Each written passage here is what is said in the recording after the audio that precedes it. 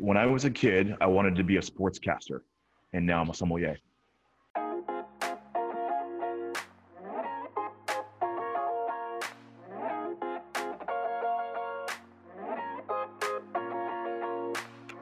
Hi, I'm Ben Hanani. Welcome to How Do You Do, a podcast featuring creative guests sharing the nuances of their process.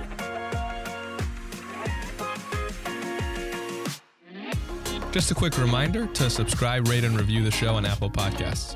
Is the most helpful thing you can do for the podcast. My guest today is Rick Arline. New Jersey-born Rick Arline got his first taste of hospitality while working in a country club in high school. After getting a communications degree from the University of Miami, Rick worked in radio, then shifted back towards hospitality, his true passion. After falling in love with wine and spirits, Rick became a certified sommelier in 2012. Moving to Los Angeles in 2013, Rick has been involved with the wine programs at several restaurants and hotels, including Nick and Steph's, Inc., Montage Beverly Hills, and Hotel Bel Air, before becoming the wine director at the acclaimed James Beard-nominated Auburn. After Auburn's closure due to COVID-19, Rick opened his own wine bar in West Hollywood called Fellow Traveler, where his selection of natural wines and delicious menu have already earned Fellow Traveler a spot on the Infatuation's hit list of best restaurants in Los Angeles. Without further ado, welcome to the pod, Rick. Thank you so much for having me today, Ben. I really appreciate it, man.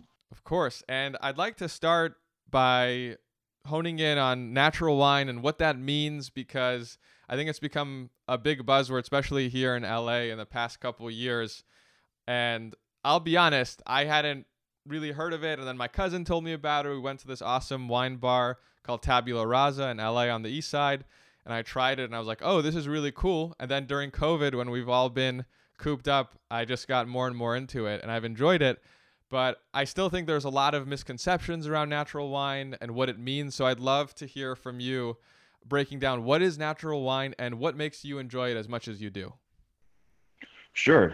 And again, I really appreciate you, this platform, and just to be able to talk about natural wine and what that means to me. Natural wine is a lot of definitions, but those definitions are going to be very personal to the people that enjoy those wines or that champion them.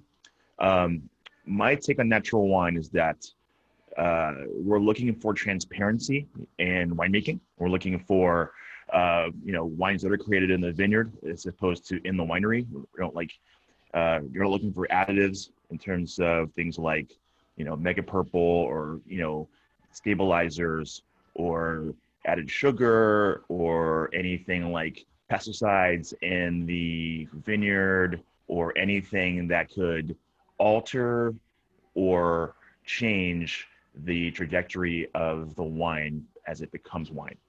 We wanted that wine to be as sort of, as true to the grape variety as it possibly can be. So that's what we're looking for at Fellow Traveler. We're not necessarily looking for the technical aspects of natural wine that a lot of people have honed in on. For instance, sulfur.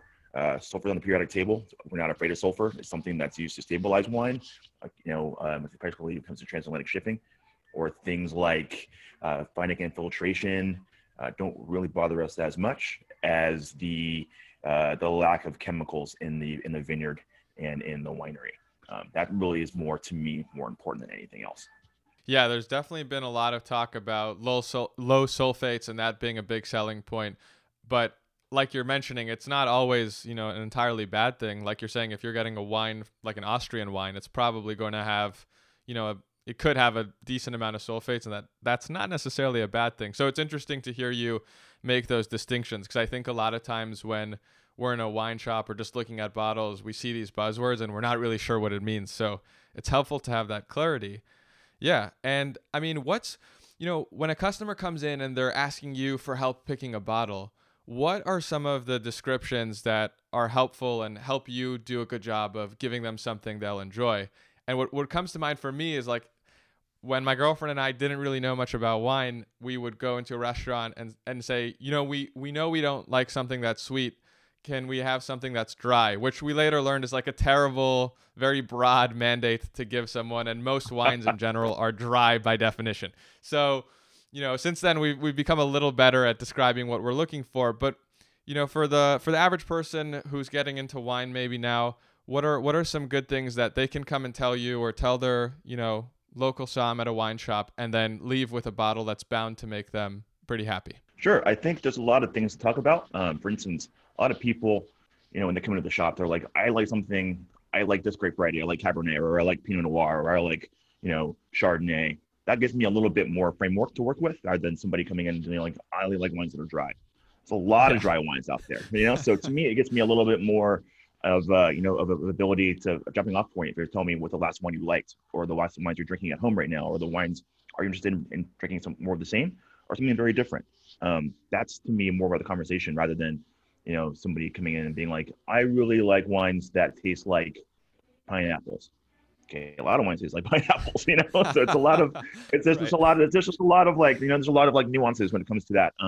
But what's most helpful to me is when somebody comes in and they're like, hey, you know what, I had this wine.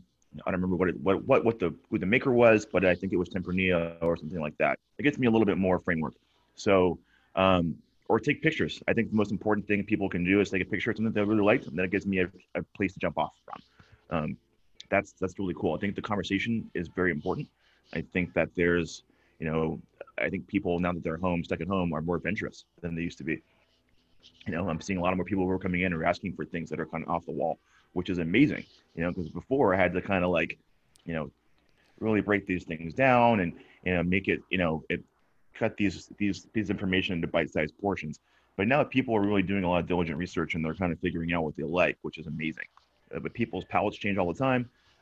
I don't drink the same wines I drank 10 years ago. I just don't. I drink different things all the time. I still appreciate a lot of the wines I drank from then, but it's like, my palate's constantly evolving and I'm constantly trying new things. So that's kind of been a really, really cool thing. But I'm seeing what really interests me is when people come in and they're like, I want to try something very different. I want to get outside my comfort zone. I've been drinking a lot of Pinot Noir. I try something else. So that really kind of excites me too, as somebody who's in wine sales. That's really great to take people and turn on to other things as well. Yeah, I feel like in general, people are taking a lot of chances with their purchases recently because now's the time to just check out different stuff and see what you like. And to your point, I think when you do find something you like, just taking out your phone and taking a picture is so helpful. So when I look back and I'm like, what did I like recently? I can just look on my phone and be like, oh yeah, I like that bottle we got, that Brock Cellars bottle. That was great. Let me go back and see, if there's something like that around. Maybe I'll get some more of that. So I'm curious, now that you're running your own venture and fellow traveler, you've also incorporated food. How do you go about collaborating with your chef to create food that's gotten almost as much attention as the wine, I would say? Yeah, for sure. So how do you go about that collaboration? I've always been interested in like the food, where food and beverage come together to make this beautiful whole. I'm extremely lucky to have a great chef. His name is Gabriel Geiger. We were connected by a mutual friend. He is truly a marvel. His creativity is just unparalleled, and also an amazing technical chef. Not just about his creativity being great. He's an amazing technician. He is great at figuring out what flavors work and how to double down on those flavors. So to me, as a sommelier, he's like a sommelier's ideal partner. He's very good at that. So I'm very lucky in that regard. But as a sommelier, my background is working with food first. Before I did anything in retail ever, this is my first retail project. I've never had a retail wine job. So for me, working in this now a wine bar, which is now an amended retail shop, is kind of a challenge because I come from the worlds where we're constantly doing pairings, and I'm going to a table to talk to a table about wine, and it's kind of interesting where these transactions are much shorter. And I'm getting to meet people and have a couple minutes to get them to try something really amazing that they can't taste, So, Yeah. but it's pretty cool being able to meet people and figure out what they're interested in. But the food aspect has always been important to us. We're still a wine bar. We're just now kind of like a wine bar at home, I guess, with these current restrictions. This is kind of the way we want to kind of position ourselves. So we're kind of like, you can't go to a wine bar, but you can stay home and enjoy this experience at home and try some great food and some great wine and see the synergy and how beautiful that works. It's just a little bit more. It's just a very different world to live in right now with these restrictions. But we're very lucky that people love the food because it is delicious.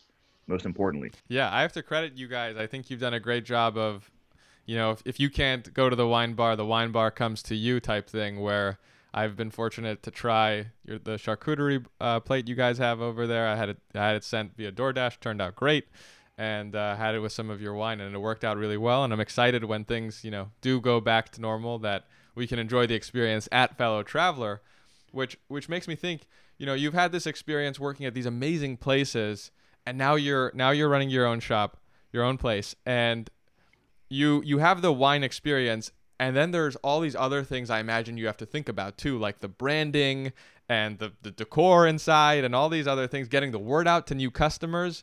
So how did you go about figuring out all those things, you know, that might not be directly related to the wine, but are still a very big part of the experience? It's really trial by fire. You know, it's a lot of like, it's a lot of kind of winging it right now. I'm not just the beverage director and the general manager of this restaurant. I'm now the webmaster, the you know, the interior designer, you know, I have a lot of hats now. Honestly, it's been really interesting to be able to do this. It's been a challenge, but it's also been the most fun I've had in my career for sure. Every day is super different. I never know what's going to happen then that day. You know, maybe our website crashed and I have to figure out how to get it back up. Maybe, you know, we have, you know, something that we saw in the thrift shop that we want to bring into the restaurant. So that's, you know, every day is super different. It's a new world. So it's been amazing kind of figuring that whole part out. It's you know, it's kind of it's very much a test of your community as well. When we built our website, I was designed by a dear friend of mine that I travel with, and he's a really close friend. And we decided to put this website together and kind of, you know, if you look at our website, there's a lot of elements that kind of reflect Gabriel and I and our kind of personalities. There's a lot of ourselves in that website, and so that was important to kind of showcase. Also, our branding is he said our branding as well. So it's been lucky to kind of lean on our friends, to have a community to lean on has been amazing. In terms of our design and in the restaurant, we wanted it to look like our homes. We wanted it to feel like our homes, I think. So you'll see when you come inside, there's rugs and there's couches, and it's a little bit more open in the inside than a lot of other wine bars are. I think there's an element of homeliness and a feeling of warmth, and that we're trying to really strive for. That's important to us. One thing I read as you know, were discussing Fellow Traveler was the fact that you were really influenced by your experience in Paris and going to wine bars there, and how it was a pretty, you know, it wasn't as stuffy of an experience as sometimes we imagine wine bars here in the United States. I was wondering if you could talk a little bit about your experience abroad and trying wine across the world, and how that's influenced your approach here in LA. Sure. I've been very lucky enough to travel a lot. Going to Paris for the first time a couple of years ago with a good friend of mine, we kind of just walked around the city, and we stayed in the center of the city in Belleville, and just kind of walked around and got a feel for, you know, the entire town, and, you know, drank amazing wine for super cheap at that time, you know, so we were kind of like just getting our minds blown. We'd come from, you know, a place where, you know, like we both worked in restaurants, but, you know, we had like worked in very high-end restaurants where everybody was very serious and buttoned up, and, you know, there was this, it was kind of this experience that was very like, you know, it wasn't very personal. It was a more, you know, it was just more about the show of the wines than about the wines themselves, and hearing the stories from people who made them, you know. So that really influenced me, and coming back, and I had a totally different perspective on some of these wines, because I kind of hung out in a place that was, you know, a little less stuffy, a little bit more, you know, about the fun of wine, because wine honestly is really fun. It's not about, you know, I think a lot of people are, you know, they're intimidated by wine and wine culture, and that's because wine culture is just so insular. It's not a very welcoming culture a lot of the time, and we're working to change that. I think that there's opportunity to create a new set of wine drinker that is more open-minded, and, you know, it kind of takes it to a fun level. I think previous generations took this thing to a point where it was about, you know, this collecting thing, and you had to spend a lot of money, and if you weren't drinking the right wines, you weren't serious, and if you weren't drinking the right wines, then, you know, you weren't somebody worth speaking to. But that's hopefully changing, because it's not that serious. It's supposed to be fun. You know, you're supposed to enhance your meal, or just taste really good, or just great for just relaxing with your friends. It's not supposed to be this intense transaction when you go to a place to buy wine. I love how you've reflected that in your wine list at Fellow Traveler. I think nowadays a lot of people are more open-minded about what regions and what kind of wines they're willing to try. So I think, people before might have not considered Greece a place where they might look to for some cool wines, and now you're seeing some awesome ones coming out of there. So I think it's special that you've been able to look at different regions, look at different parts of the world, and incorporate their story into your list in a cool way. I mean, that I think is what draws me to wine so much. Is it feels like I can travel vicariously to all these regions through the bottle. I don't know if you feel that way too, but that's something that kind of attracted me. Absolutely, that was really what was got me into wine, was I was able to kind of go places and experience the food and the wine and the culture by not even leaving my house or the bar or the table I was in. It really takes you on a journey if you let it. It's a beautiful thing. It's quite, when these things click, they really click. So it's really, really just an amazing gift to be able to share that. How do you think? How have you seen wine consumption changing? I mean, natural wine is a big trend. I mean, I'm sure natural wine has been around for a long time, but I think recently it's really come to the forefront. As you've gone through different locations and now at Fellow Traveler, what are some things you're noticing that consumers are really grasping or looking forward to in wine? My good friend Matt Kaner says that we are now in an ethos-centric wine world. People are interested in the story, and they're interested in transparency. They want to know what's in their wine. They want to know who's making it. They want to know how they're treating their workers. And they want to know, is this wine made with weird pesticides and chemicals that nobody should be consuming? That's important. I think the natural wine movement has given us a lot of transparency. It's also kind of shown a light on the producer and the grower rather than these big companies that are just kind of making these products. I think there's been more of a throwback era to farmers, people who are farming, and families who have been farming these vineyards and vineyard sites for hundreds of years. There's been it's been more of a full kind of storytelling moment where you can talk about a family in Alsace or Champagne or in Austria or Germany, and kind of talk about their long history of growing wine and how they haven't changed very much over the course of a couple of hundred years. Obviously, here in the New World, things are a little different. We still have a lot of winemaking families here in the New World, but I think a lot of that gets lost or has gotten lost in the past, but that's starting to come back now. We're seeing a lot of these bigger producers shift to making wines that are made more naturally, sustainable farming, organic and biodynamic farming, less, product and more care into the wine. So that's a net win for everybody, for all consumers of wines across the world. And are those some of the things that you're looking for in the wines you bring on to Fellow Traveler?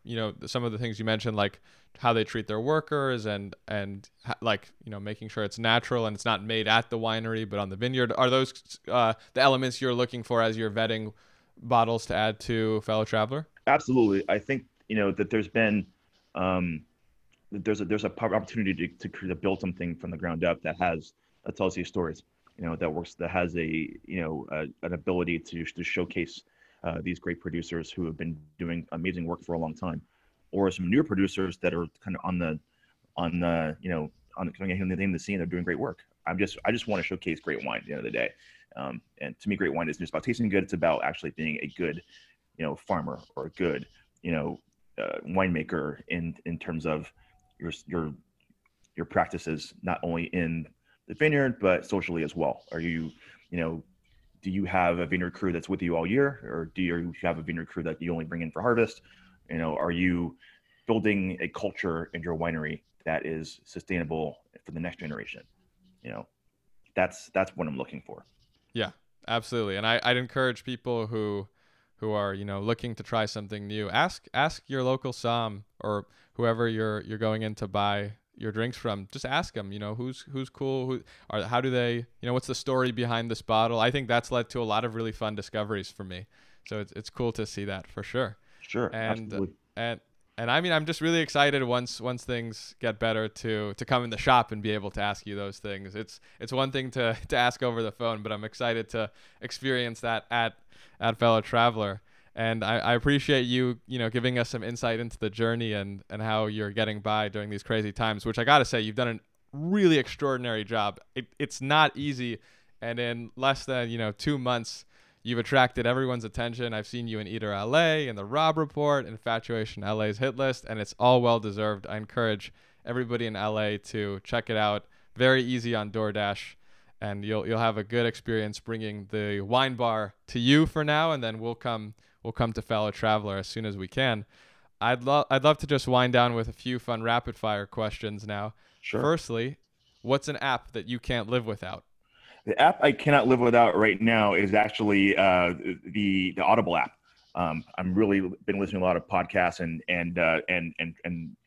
audiobooks. So my drive to work from my house in Virtual Village to West Hollywood is about 20 minutes. So I'm able to kind of squeeze a couple of minutes of audiobook time in right now. So that's pretty cool. Being able to do that is awesome. So Audible for sure. Who would you? Yeah, definitely. I've managed to read 1 or 2 books this month, doing nothing different in my schedule. I just fit it in like you into my driving, and I look back and I'm like, wow, that's a book I wouldn't have read if I was just on my own. So it's a cool way to get some reading done for sure. Who would you like to play you in a movie about your life? I would probably get Michael B. Jordan. So like honestly, so I don't think his beard is as good as mine, but it's pretty close. If you could wake up tomorrow having gained one skill or ability, what would it be? Oh man, the ability to have like an insanely good memory, it would be incredible. So as as a wine person, you're constantly getting all this bombarded with information. So it's great to be able to kind of filter what's pertinent, through everything will be amazing. So like a memory, like a chapter memory would be amazing. That'd be great. Where's a place you haven't been to yet that you hope to visit? Greece. I'm dying to go to Greece. I've had so many friends who visited over the last couple of years, and they've all said amazing things about it. I love the wine coming out of there. I love Greek food, and it just seems like a place that has a ton of history and good food and wine. So sign me up for that. So Greece, hopefully 2022, I'll be able to come check it out. And what's a song you like to jam to right now? We have a Spotify playlist where we add each of our guests' recommendations. So if there's a contribution you'd like to make, I know you're always posting on Instagram these amazing songs. So if there's one you'd like to contribute to our playlist, what would it be? Man, I've been listening to the new Bicep album a lot. It's great. So it's just kind of just fun dance music to put on. I'm a really big fan of those guys. They're really great. So I probably play Atlas from Bicep right now. So if you're into dance music at all, it's great stuff to kind of get you moving in the morning. So I like that record a whole lot, the new one. So it's called Isles. So yeah, awesome. Check that out. And lastly, where can people check you out and keep up with you on social media? Yeah. My personal Instagram is Rick Eats Stuff, all one word. And you can follow our bar at Fellow Traveler Wine Bar on Instagram. I'm also on Facebook and Twitter as well. So you can kind of catch me on social media whenever or wherever. Perfect. And if you're interested in the pod, you can check us out on Instagram at HDYDpod. Rick, thank you so much. This has been really informative, and it was really fun talking with you. Thank you, Ben. I really appreciate your time, man. And thank you so much for showing the spotlight on us. And please come visit us when you're able. Absolutely. Thank you.